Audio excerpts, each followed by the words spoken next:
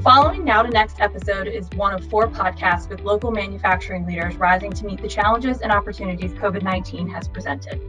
Today's episode features Zachary Fine, CEO of Holly Poultry, and Christopher Helmrath, founder and managing director of S&H Capital, discussing the impact on the food supply chain and the need to move quickly to make strategic changes in a fast-paced environment.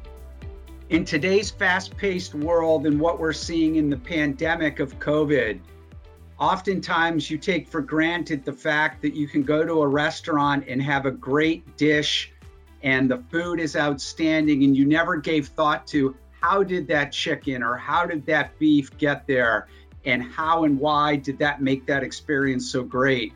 Today we're going to talk a little bit about that and go kind of behind the scenes and give you an insight into the food supply chain as it existed before and how it will exist as we go forward, given these new world that we're dealing in. We have Zach Fine with us today from Holly Poultry. Zach, how are you? Good. I'm great this morning. Awesome. Hey, for the listeners, would you give a little background on Holly Poultry? Because it's not like they go to the grocery store and they see Holly Poultry when they go to the counter to buy chicken, but this business has been a major supplier of not only chicken, but other proteins in this market for quite some time.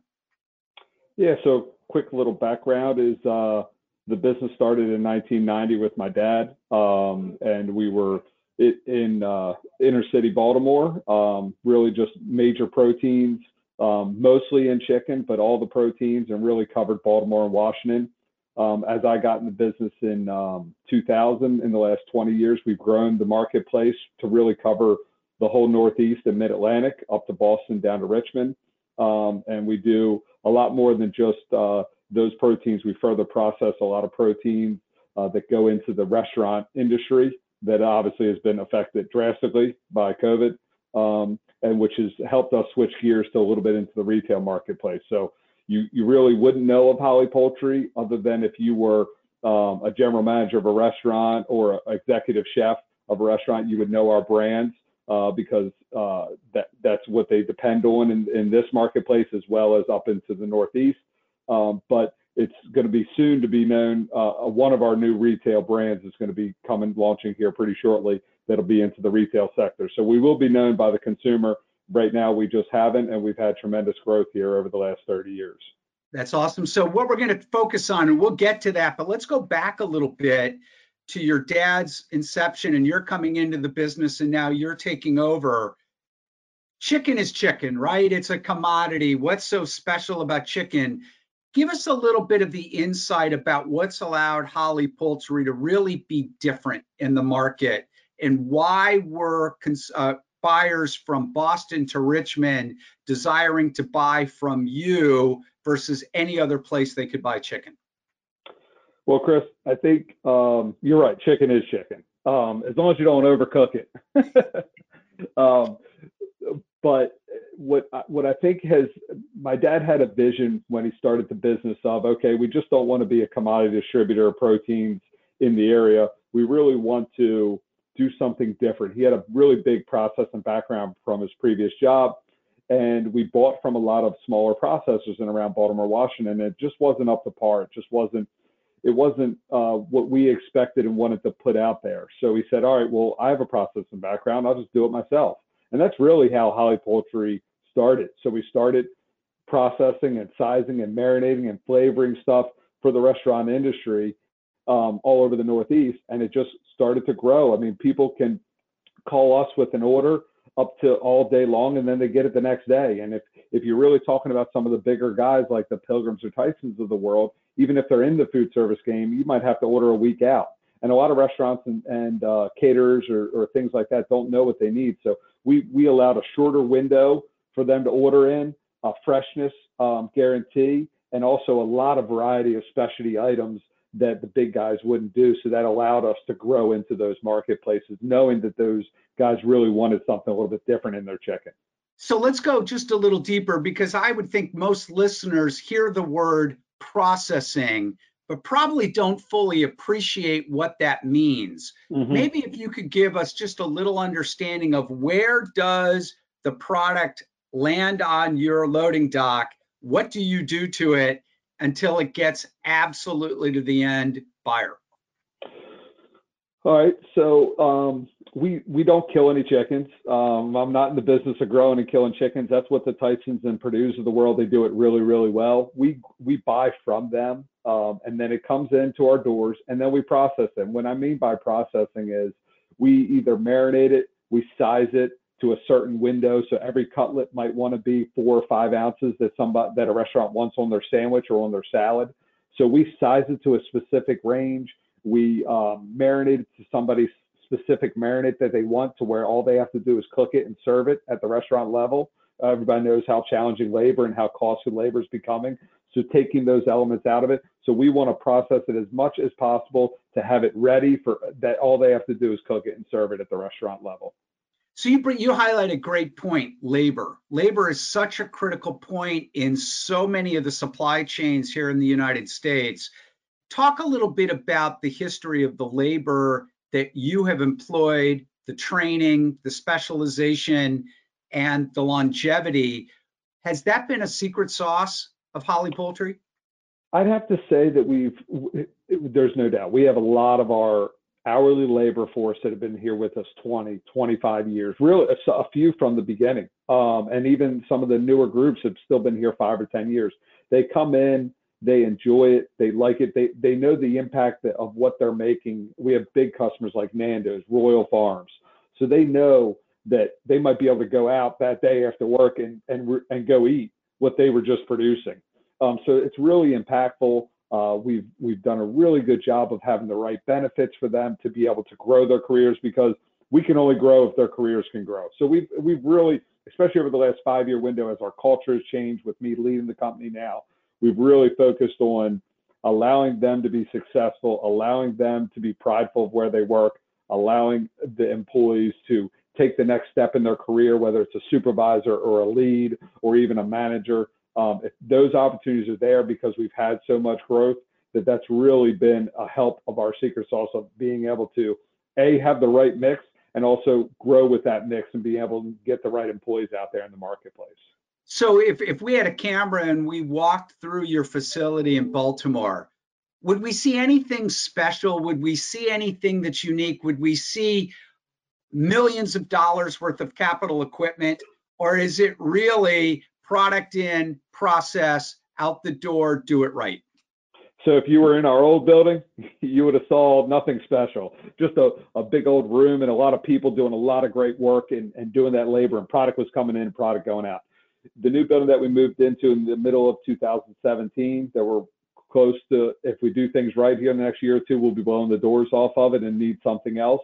You're going to walk into a 20,000 square foot processing room with no beams. So it's completely overhead structure, so no interruption, stainless steel walls, everything stainless steel in there, a lot of equipment, millions of capital, a lot of employees that are all working hard. A lot of equipment that you would see at the really big guys, we've integrated here to help us be more successful and help us take volume from bigger customers and be able to handle it correctly.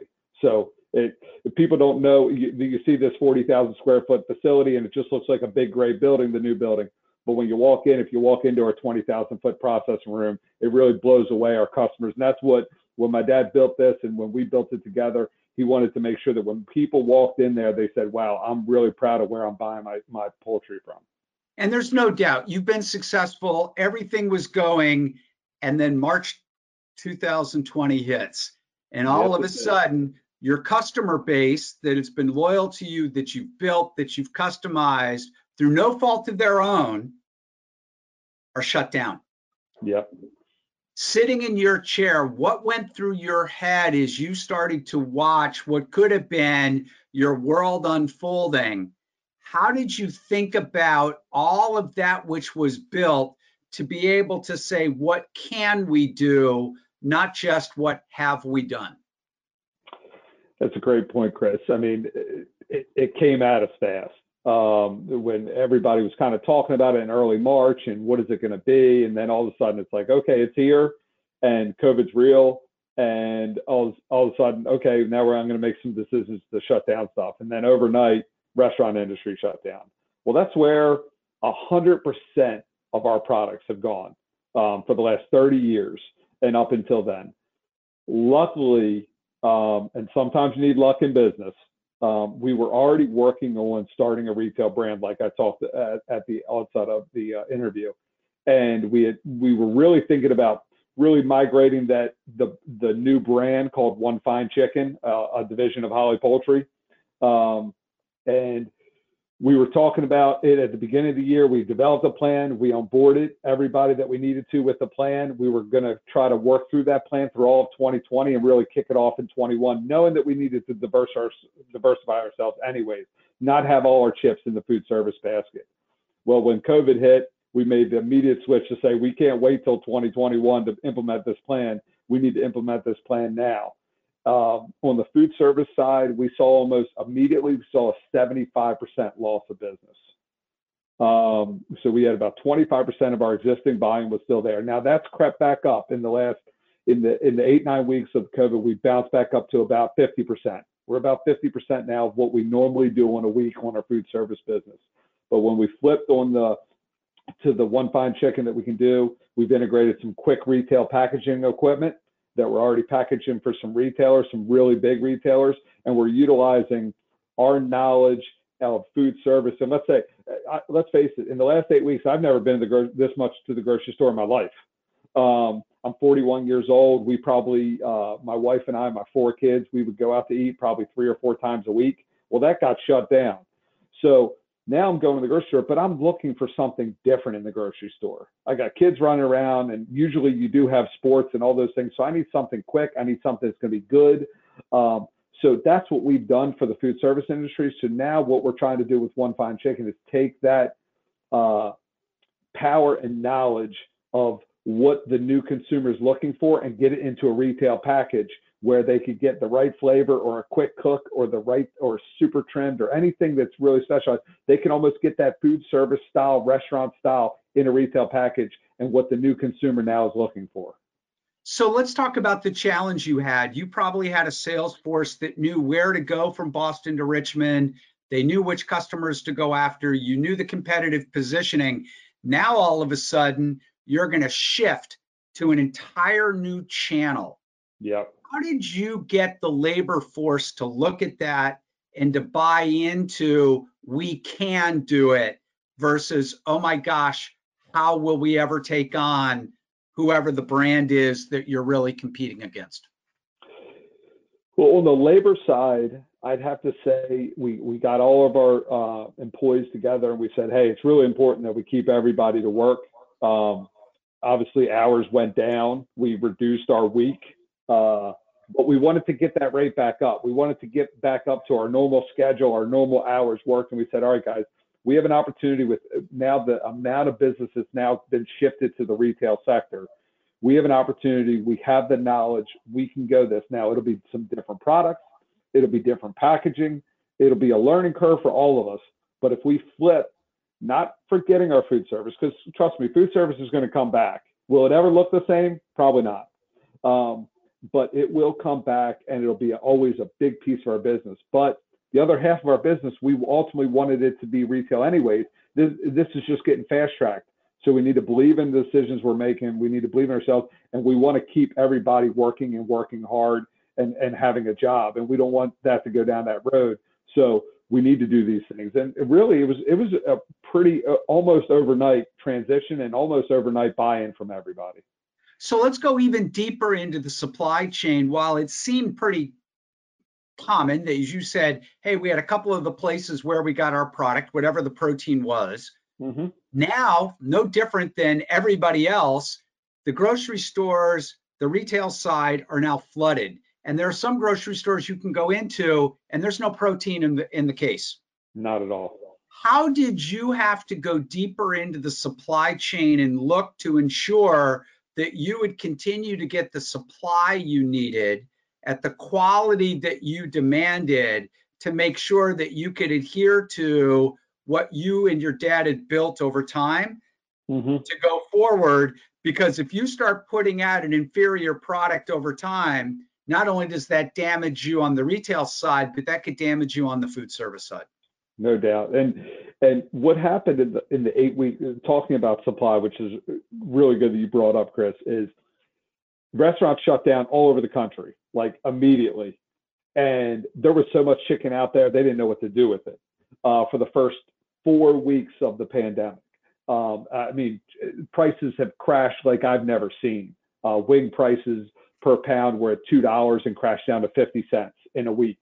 And we've never seen those kind of fluctuations in commodity and protein commodities like that ever. Once that kind of hit the floor, then food service buyers started buying a little bit more, whether it was for freezing for down the road or for now I'm doing curbside and it's being a little bit successful. I'm doing delivery and it's being successful. And oh, by the way, retailers are taking anything they can get their hands on to keep meat in the case.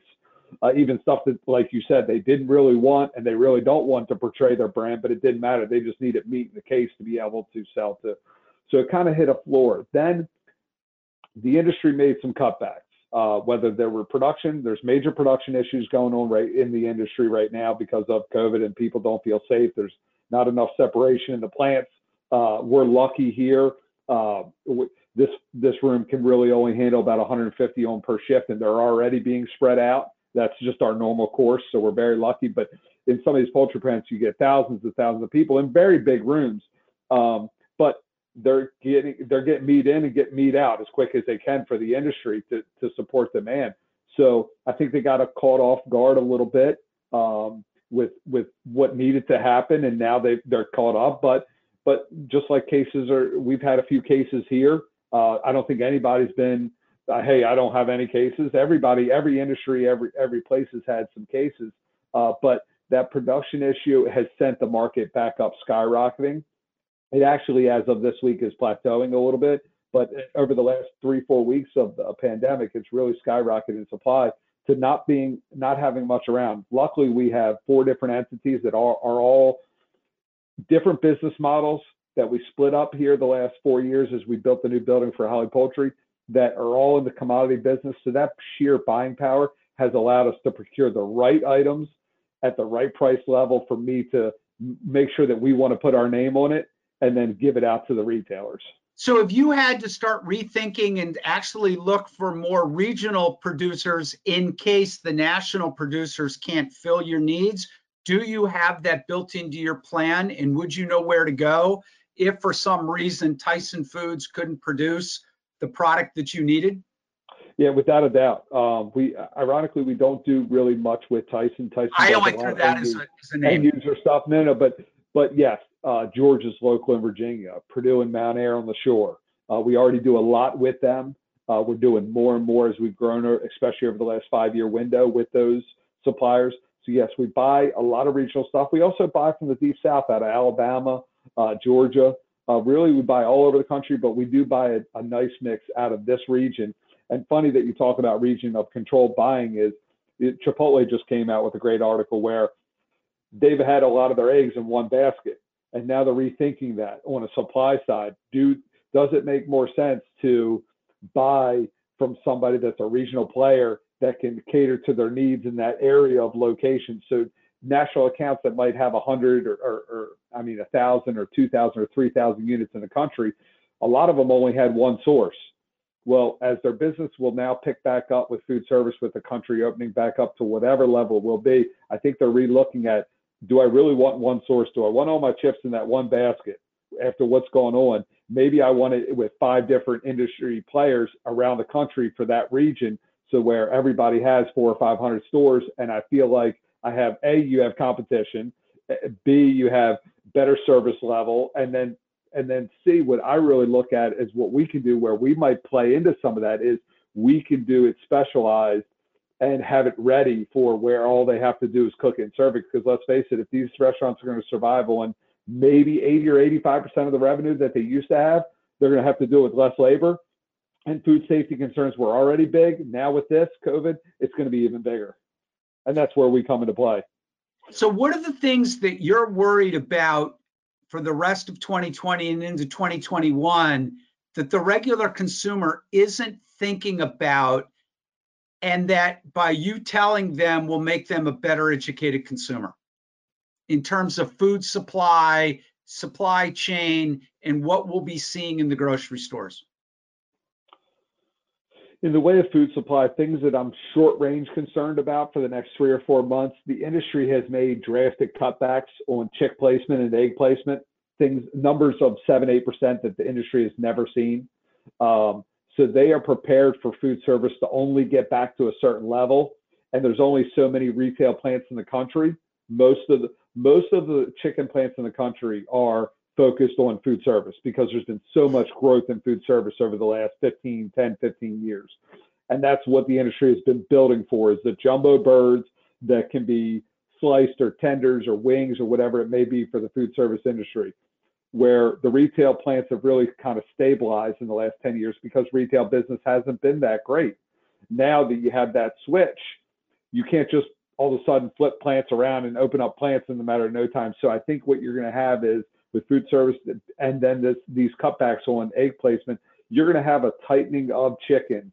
Overall, you're going to have peaks and valleys, but you're going to have a tighter chicken market than we've ever had over the next 3 or 4 months. And then I see it normal when the chicks come back and the placements are up, which usually is a 2-3 month cycle. When that comes back in the fall, I think you'll have a little bit of normalcy in the fall. So we're going to see price increases. Yeah, there's no doubt. You've already seen tremendous across the board in all proteins at the retail level. And I think what they're going to end up doing is getting the consumer used to paying these new numbers. And I think they're going to be staying there because they're going to be paying much higher numbers because of tightness. Now, that might relax in the fall, but definitely through the summer months, I think you're going to have protein price increases across the board. Wow. So I'd like to give you an opportunity. We've been talking a lot about your insights as a leader. One of the other things I think, if I'm correct, that you've shown as a leader is your ability to also look at the community. And given the record number of unemployment today, unemployment numbers are again through the roof. Talk a little bit about how you see Holley's role in the community and what you've been doing with the community, given the fact that there are many that going to the grocery store is now even more of a strain than it was in the past, and how we need to be cognizant as a business community to take care of those that can't take care of themselves right now. So twofold. Let's talk about the employee base first, because getting employees back to work, or the unemployment, doing the best part that we can, even though it's a little part that we play in Baltimore. We do play a pretty big part in West Baltimore. And we're actually back to hiring. So we've had so much, as I talked about the plan that we switched of going over to the retail sector, we're actually so fortunate enough to be busier now than we were before COVID, which is not a lot of businesses can say that at all. Our revenue's up, our volume's up. We're building really good relationships with even retail partners such as Wegmans. I mean, huge things that have really fostered and is heading in the right direction. So with that growth, we actually can't even keep up. So starting last week, we just started rehiring again to bring back in more hourly supervisors, warehouse help, really across the board hiring on a salary level and an hourly level, probably in the tune of hopefully 30 or 40 employees that we'll need here over the next couple weeks to get them trained correctly, and then grow. So while 30 or 40 employees is not a great deal, we already employ over 300 employees here as a company total between all the organizations. But adding on 10% of our group, adding on another 10% of 30 or 40 employees is a big thing right now when people are letting go of people and not moving. So that feels really good as a culture. It feels really good that myself as the leader, but also my team's tremendous, and we all pivoted and turned from the hourly group to the salary, and we put ourselves in a position for them to have a job and to grow and to continue to grow, and also now future employees we're going to be able to add to in this challenging time. So for the employee thing, I mean, just kudos to all of us as a company, but we couldn't be in a better position now rehiring. That's great. Go ahead. Community. It's always been instilled from when I was just a little tyke. My parents have done it the right way. There were no free lunches for me in this business. He always instilled in me of work ethic, learning from the ground up, which I did when I came into this business, but also the special things that we were blessed with as a family being able to make sure our organization and our culture is all about community focus. It's actually one of our pillars in our mission statement, and making sure that we give back to the community. We do that year round. Like I said, it's been entrenched in myself since I was a little kid. And we, as a family, always give back, whether it's through United Way or local, as well as myself giving back and making sure that this business always gives back, because let's face it, we have food. And I was just on a United Way virtual town hall a couple weeks ago, and they did a couple surveys during the hour-long seminar, and every single one of them was like 80% of the votes were, we need food, we need food, we need food. So we have the resource of what people need during challenging times like this. Like I said, we always do it, but right now there's such a big need. It's funny that you bring up community. So in the last couple of weeks, it's hit the press a decent amount, especially around here. There's a local DJ called DJ Kopak, and him and I have known each other probably for the last 9 months or a year, and he started doing these virtual dance parties in his basement, and because you couldn't go anywhere.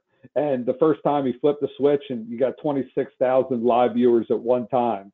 And then throughout that week, him and I talked, and I said, all right, well, why don't we try to turn this into a feel-good story about, you keep doing it every Saturday night. It seems like a lot of people are excited about having something to do instead of being just cooped up in their house. And let's put some challenges out there, and let's allow me to donate a bunch of food to the food banks that really, really need it, and the organizations in and around the city and the counties that really need it. So that back at the end of March, we did another event, and I think it got 32,000 live viewers at one single time, which is insane for a local Ellicott City DJ to have that kind of magnitude. And we ended up donating 60,000 pounds of chicken that night. That next week, we donated them in contact with United Way. We donated them to all the area food banks. And then it's kind of just progressed from there. Every week or other week, he's done these challenges. And I've teamed up with the Patarakis' H&S Bakery, and they've done bread, and then I've married it with chicken, and we've done more and more donations. We're gonna hopefully we might get out of quarantine here in the next couple of weeks.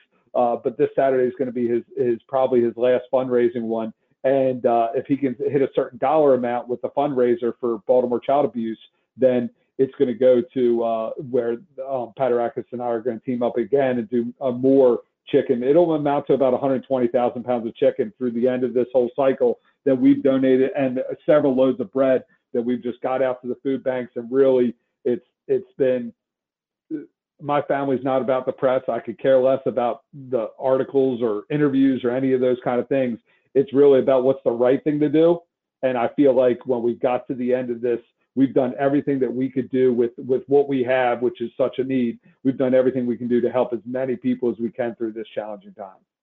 So as we start to wrap this up, the beginning of our discussion was 75% of my business went away overnight. Yep. Let's just say it was 10 weeks ago. I don't know. Yep. Close. And now I'm watching you talk about giving away over 100,000 pounds of food, increasing your revenue greater than where it was, hiring more people, coming out with more products. If you had to wrap all of that together as a business owner and bestow a thought or two for other business owners to garner what you've learned that's been most critical in this 10-week process, to go from, oh my gosh, to, oh my gosh, what would that be? The biggest thought that I'd have for leaders is anything's possible. And when your back's up against the wall and you're not doing it for yourself, you're doing it for your company, you're doing it for your employees, because they count on the decisions that I make and the leadership team here make. And we count on them to do the right things as well. We all count on each other. And I think when something like that's never happened before, as my dad says, he's never gone through something like this, and hopefully we'll never go through it again. But when your back gets put up against the wall, that you have to do something immediately, because you can't weather being down 75% with our expense structure. It would have been ugly a couple weeks later if we wouldn't have pivoted and turned. So back against the wall, we know we can do it, having the commitment from everybody, and making sure that, you know what, we didn't think that we would go down this road, but making sure all hands on deck and making sure that we're all committed to saying we can do this together and let's be a team and let's move that direction. And now you're right. 8-9 weeks later, it's like, oh my God, look at all this good stuff between hiring and giving back to the community and in a better revenue position than we ever have been here as a business. And really, it all comes back to our fundamentals and our culture and everybody being on the same page. It's not about me. It's about all of us being on the same page and moving in that right direction and believing in each other to say, all right, we're going to pivot and turn. And when we pivot and turn 8 weeks later, we're loving where we are. And we know we might have to pivot and turn again. And that's what business leaders have to be able to do. We got to be nimble. We got to think outside the box. And that is probably the biggest attribute and really great thing that we were able to do. And kudos to my team getting us in the position where we are now. But I know we got challenges coming. As food service ramps up, now I got space challenges because food service is going to come up, and I think retail business is still going to be there. So if we're successful in what we pivoted and turned in, now I got a space issue. So what do we do about that? So there's always going to be challenges coming down the road that we need to think about, but using each other, having those meetings, bouncing ideas, having that open door policy to make sure that we're moving each other's forward. I'm confident we will come up with the right next pivot and turn to keep us on that upward trend. Zach, thank you. It's an honor to have had the opportunity to interview you. To you and your family, to all of your employees, Baltimore should be very thankful that you're here. And we look forward to watching you guys continue to take it to the market and bring us the protein we need in the grocery stores. Thanks. No, thank you a lot, Chris. And like I said, now nobody in the area even knew what Holly Poultry was because it always was in the back of a restaurant. But with our new retail brand, One Fine Chicken, get it the fine in there. My mom always wanted the name in something, so we got it in something. It's a really cool logo and brand, and we're really proud of what we will be able to put into the retail sector moving forward. To listen to the remaining podcasts in this series and learn more about SC&H Capital, please visit schcapital.com.